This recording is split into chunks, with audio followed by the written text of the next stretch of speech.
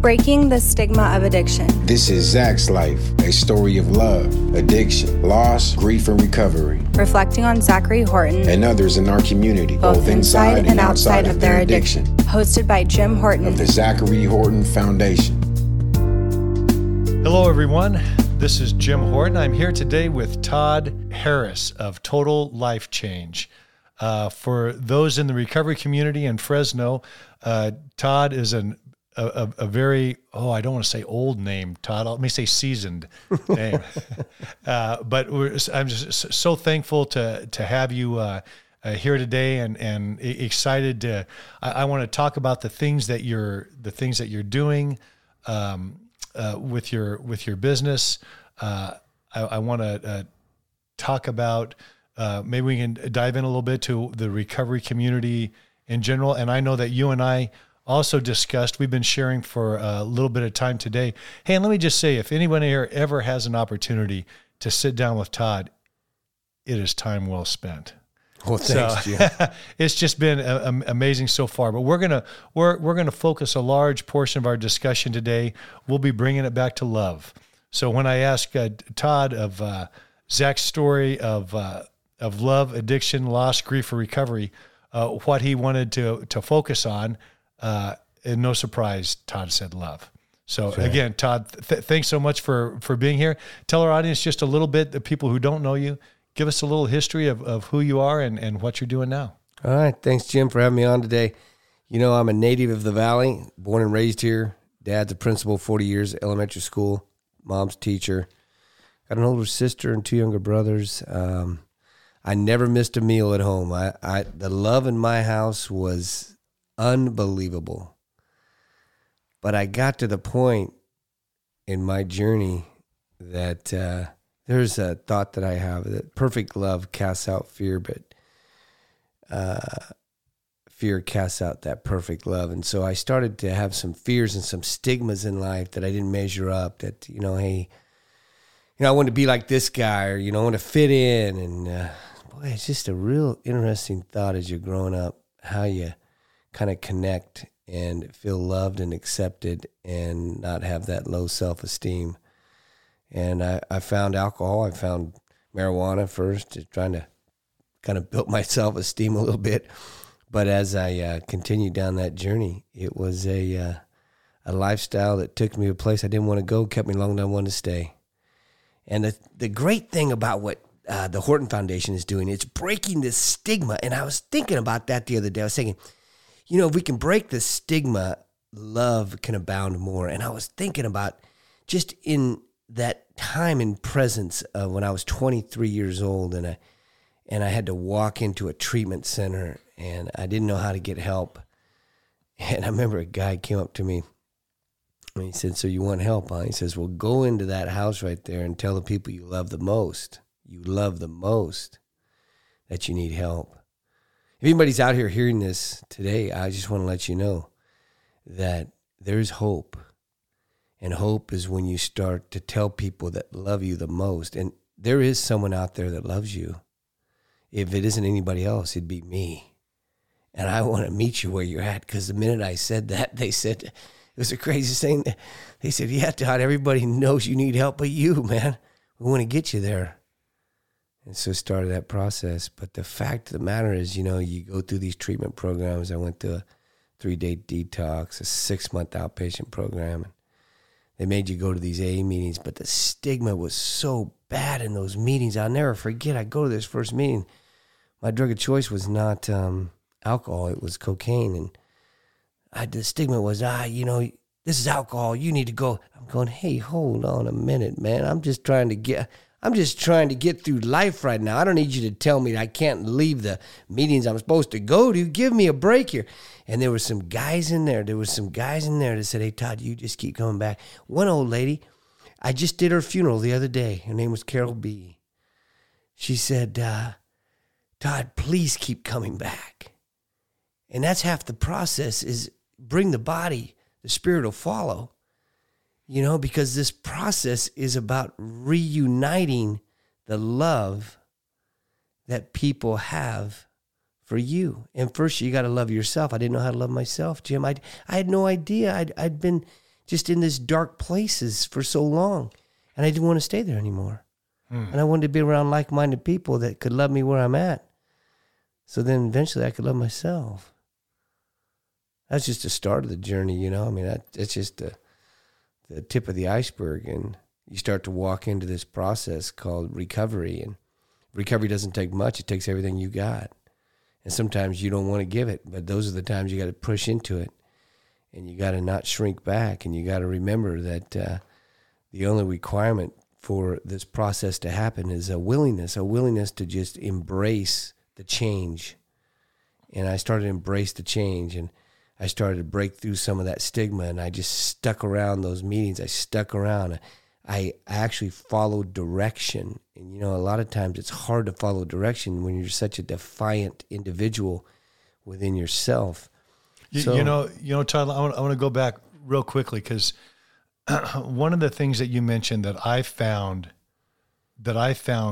so endearing in the recovery community, when I would go to meetings early on with Zach before he was in treatment, when we first found there was, you know, we couldn't find any treatment facility in town. This was 3 or 4 years ago before things were available, especially for adolescents. So, you know, I took him to an NA meeting, you know, and I took him to an AA meeting.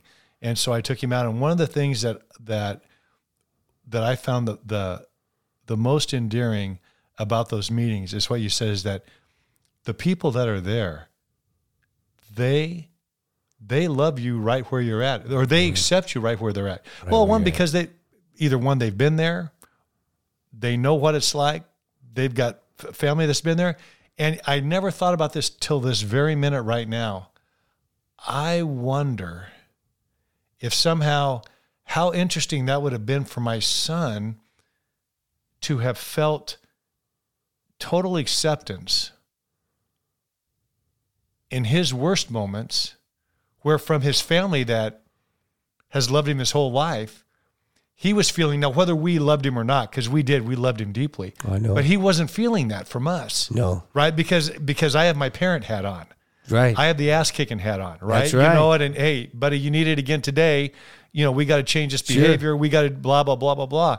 But how interesting that is. And that just hit me. And again, that's part of, and you've already alluded to it. Thank you so many times today about, you know, our mission is about breaking the stigma of addiction. Absolutely. And once we realized that that's where Zach was, you know, how different I could have reacted and just gave him that love and not the judgment. Now, I mean, gosh, how hard would that be for a dad or for a parent or a loved one of someone suffering from addiction, just to give them love? So you've got to mix that in with setting boundaries, and you've got to mix it in, you know, with all the hard work, but it can't be divorced from the love. So you bring up one of the most intriguing awarenesses in this evolution I've had being in this field for 34 years.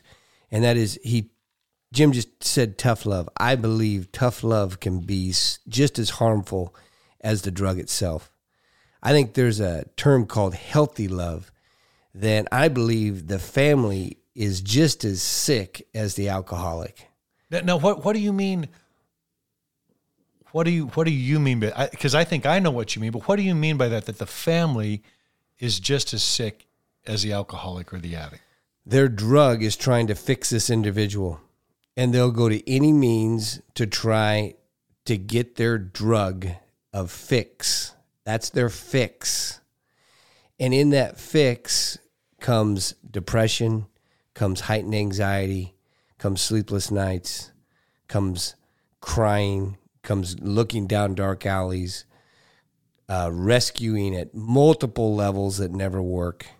And they become so taxed by that addiction to fix that they don't realize that the best healthy love they can give is to start to get healthy themselves and not be the hammer, because that's what I thought my dad was going to do. And there was guilt and shame, everything I'd done. He was a prominent guy in this society, and and I was going, man, I've done so much damage to his name, and I said, that's the last person. But these people in the rooms love me, talk. I love myself. Not all of them. Some of them said, you need to not talk about drugs. And I says, hey, you know what? Okay, I'll tell you I'm an alcoholic just to appease you, but I'm a cocaine addict, Give me a break, right? But then these other guys go to, hey, man, you just keep coming back, man. That was really good. Just keep sharing from your heart, More will be revealed. And as more was revealed, it took me 5 years to really come to. I believe that you can stop the substance, but it doesn't stop the distorted thinking. And I believe it takes the family just as long to get over those initial wanting to, is this caretaking or is it caregiving? Because there's a difference between caretaking and caregiving. We were just talking before we started this podcast today about giving, right? There's giving out of the abundance of your heart. And then we just talked about love, right? Yes. That's love. It's caretaking when you're taking because it's doing something that's going to feed you that crosses a boundary in this other person that you love. So as I have had the great opportunity to start Total Life Change, we have a motto. And let me stop you before you say this, Todd. If it sounds like you're in church, that may be because Todd was a pastor for 25 years plus.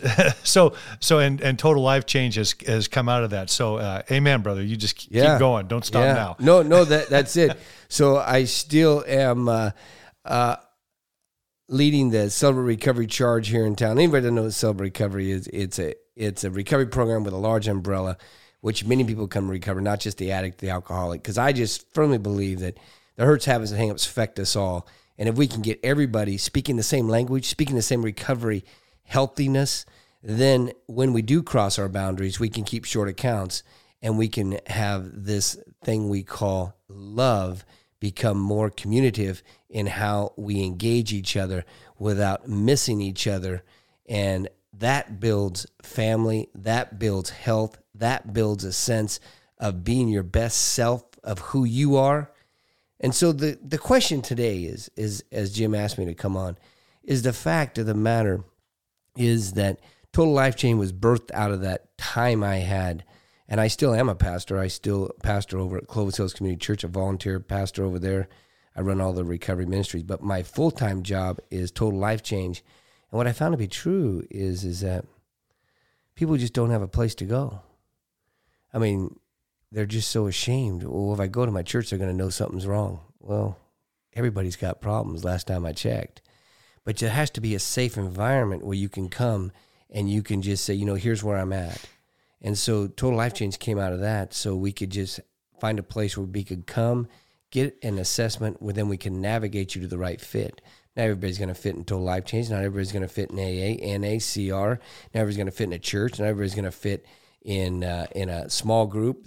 But there is hope for a brighter tomorrow, and that breaks the stigma that there isn't a cookie-cutter way to find freedom that builds you back to that perfect love that casts out fear. Because we all walk in fear. We walk in a forest of fears every day. Sure.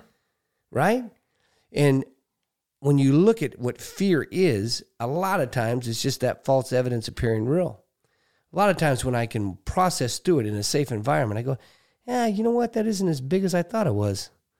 Really, there's other people going through this too? Absolutely, there's people going through this. But how do you find like-minded people on the same journey that have a solution that builds hope and not despair? So I look at life in a whole different perspective today, and the evolution of recovery, whether you're the family, whether you're the addict, comes with being able to surrender a sense of powerlessness and unmanageability of what's coming at you and say, you know what, here's where I'm at with that.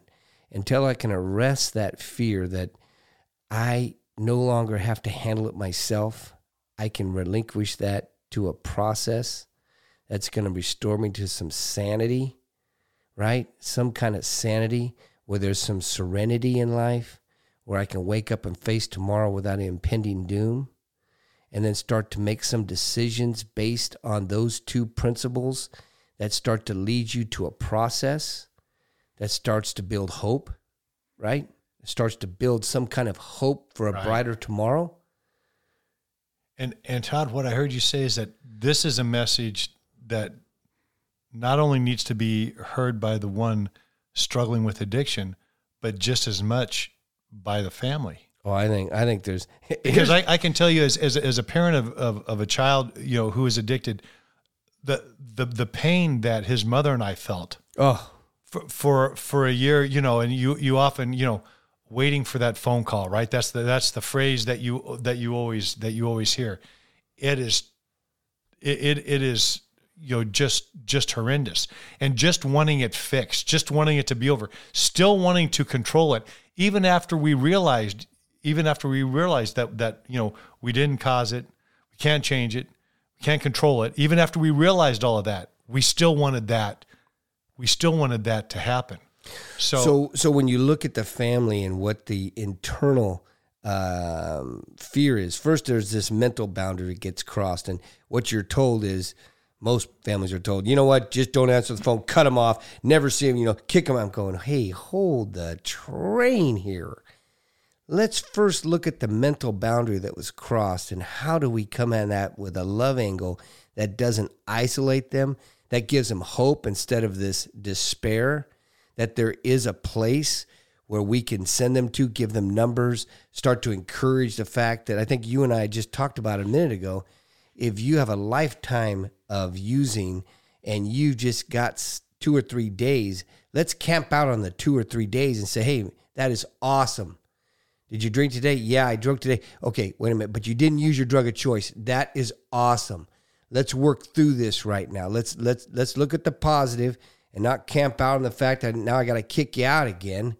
And so as you look at the mental boundary that was broken, but this internal boundary that the family deals with, okay, was that right or was that wrong? Did I do the right thing? Okay, and they start hyperventilating, and you're going, wait, okay, slow the train down. That's why we have these family crisis groups. That's why we have a model that helps you process these boundaries, the mental boundary, the internal boundary.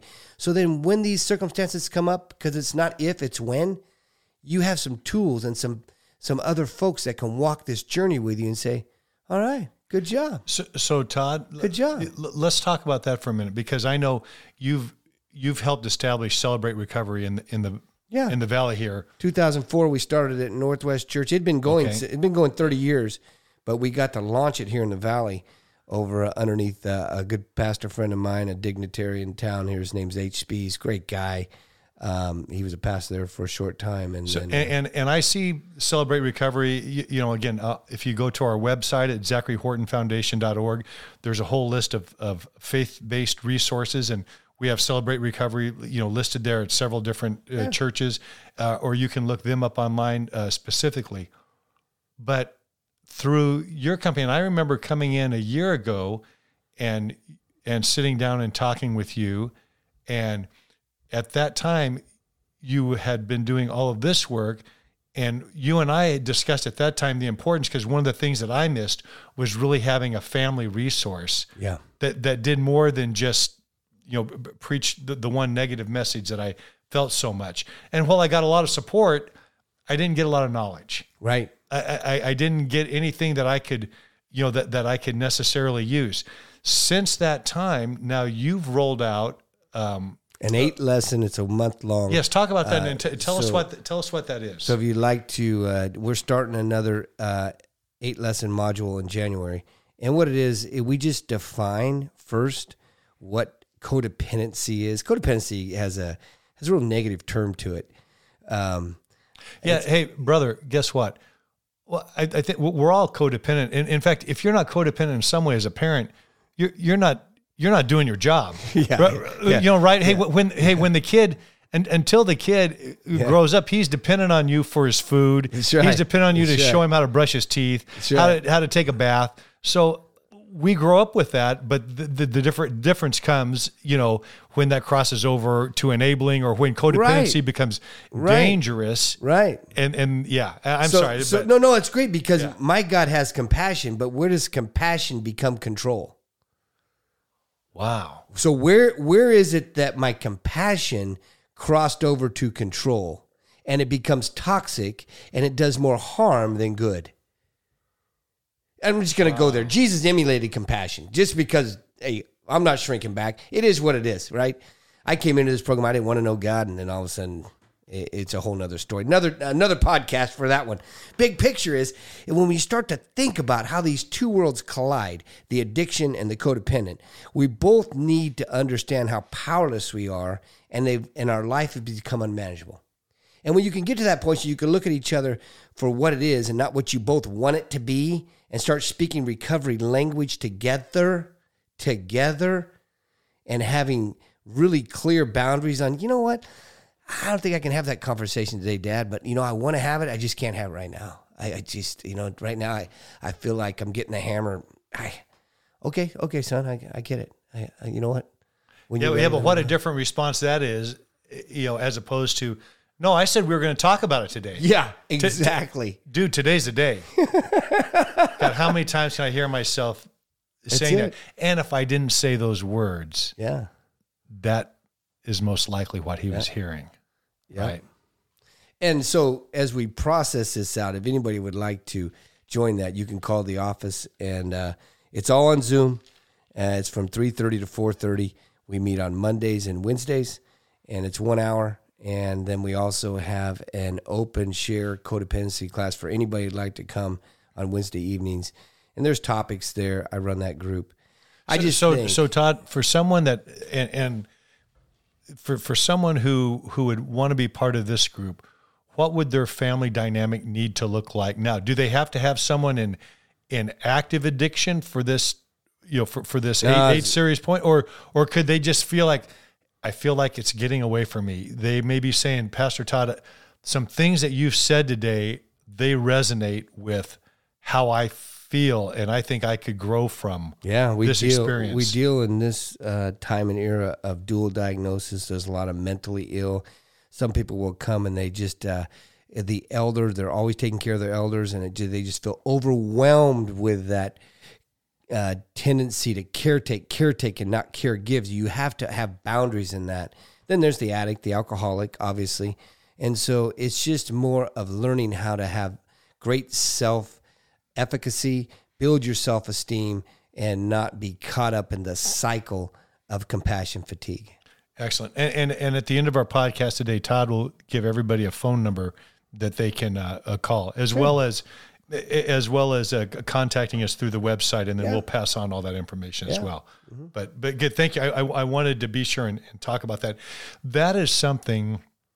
So when Zach was in the midst of his addiction, his mother and I jumped. I would tell people I went to 4 to 5 meetings every week. So my son was going to meetings while he was in treatment. Sure. Right.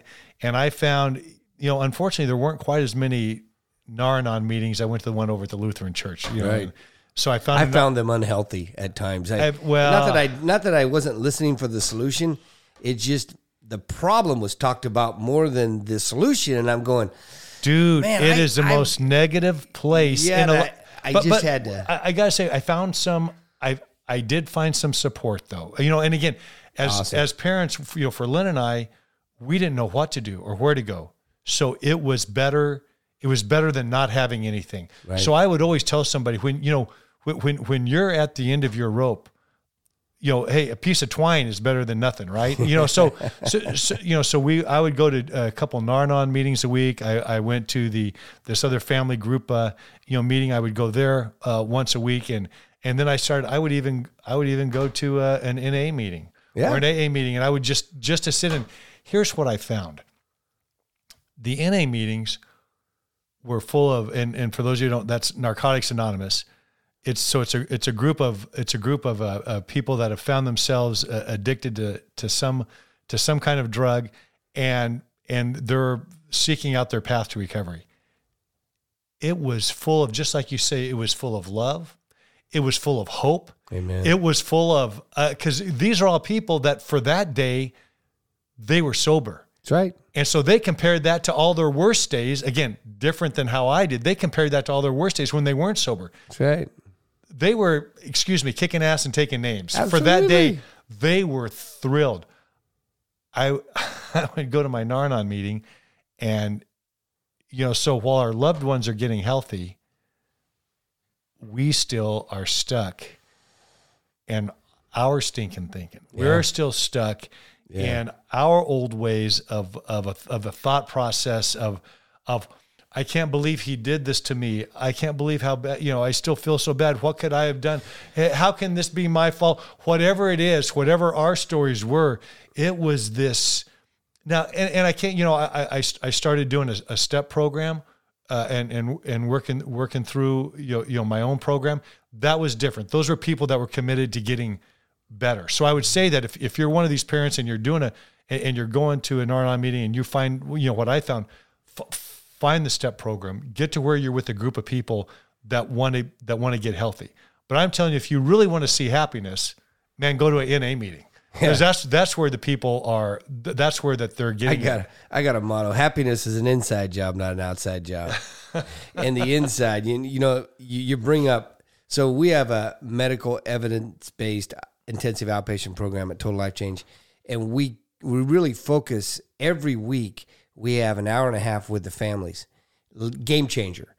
So what I've seen to be true in most medical evidence models of intensive outpatient, family maybe gets a piece, and we spend all this time working with the addict when really they're going to go back home eventually. So let's speak the same language. Let's get everybody on the same page early. Let's get them out early.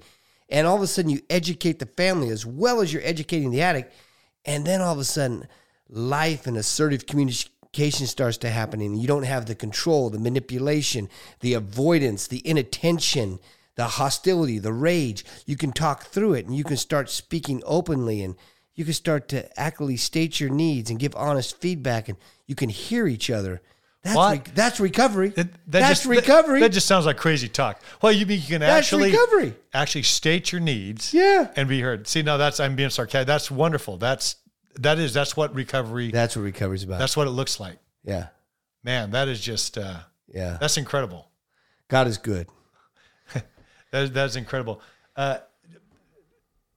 Todd, as we wind down today, and I'm so glad. I really wanted you to speak to that family piece because that's have me back. There's a lot more to talk about, right? I'll tell you what that is to me.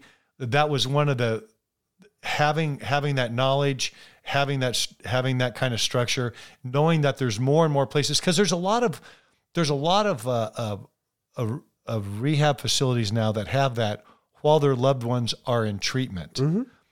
Not so much that you can find it outside of that, right? And that's unless you do again the 12-step program, which are limitations because they have their model that they're going to follow. Still better than nothing. I would, in fact, I would encourage anyone that's facing that in the family to be sure and touch base with it. But what you're doing with the families is a model that everyone needs to follow. There's a difference between support groups and treatment. And what I'd like to kind of wind down with is that support groups, CRNA, AA, life groups, those are all support groups. Treatment is where you get treatment. It's for a short time, and the support group's for a lifetime.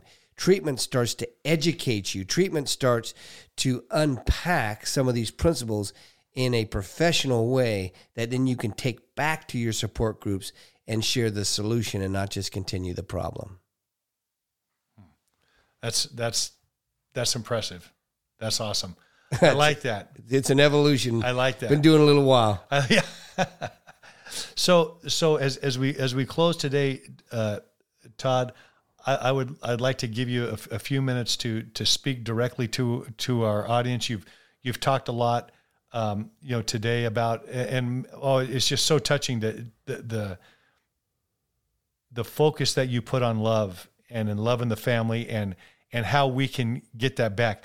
Yours today truly was a message of hope. Hallelujah. Right. And I tell you, brother, that's one of the things that I know that when you're in the middle of dealing with a loved one who is challenged with addiction, and it just doesn't have to be addiction. It can be, like you said, there's a lot of other addictions that happen other than just drugs or alcohol, but it destroys the family. And the worst part about that is, as a loved one, all of a sudden there are times that you feel no hope anymore. And especially if the stigma of whatever disease that's kicking their butt keeps you from talking about it or sharing it with other people where you could get support, right? I mean, trust me, if you're in a family and if you're married to someone who has been an addict or an alcoholic for 20 or 30 years and you've never talked to your family about it, they all know. They all know. It's not a secret. Yeah, right. It's not a secret. Yeah, everyone knows Uncle Bob was nodding off in the turkey last year, right? So everybody knows. So let's start talking about it. Let's start that discussion. But Todd, I want you to speak directly to our audience and again, as you do so well, just give us that last message of hope that you can for us today. So it's brother. interesting. I've really enjoyed getting to know the Hortons, and they give me hope. When I think about what we talked about today, and just perfect love casts out all fear, but fear casts out perfect love. And that fear comes with stigma. That stigma casts out some of those areas of hope. And we all want to give hope to one another. We live in a society today that has so many stigmas and roadblocks of how to communicate, where we start to hear each other and not judge each other. Can we walk into conversations without judgment before it starts? I think that's going to break the stigma. Can we walk into a situation and say, how can I help? Or do you walk into a situation and say, here I am? If I walk into a situation with a sense of, I want to be a part of the solution and not the problem, that's what I want to leave people with today. There is a better tomorrow, and it starts with each one of us learning how to listen, because you have to learn to listen and listen to learn.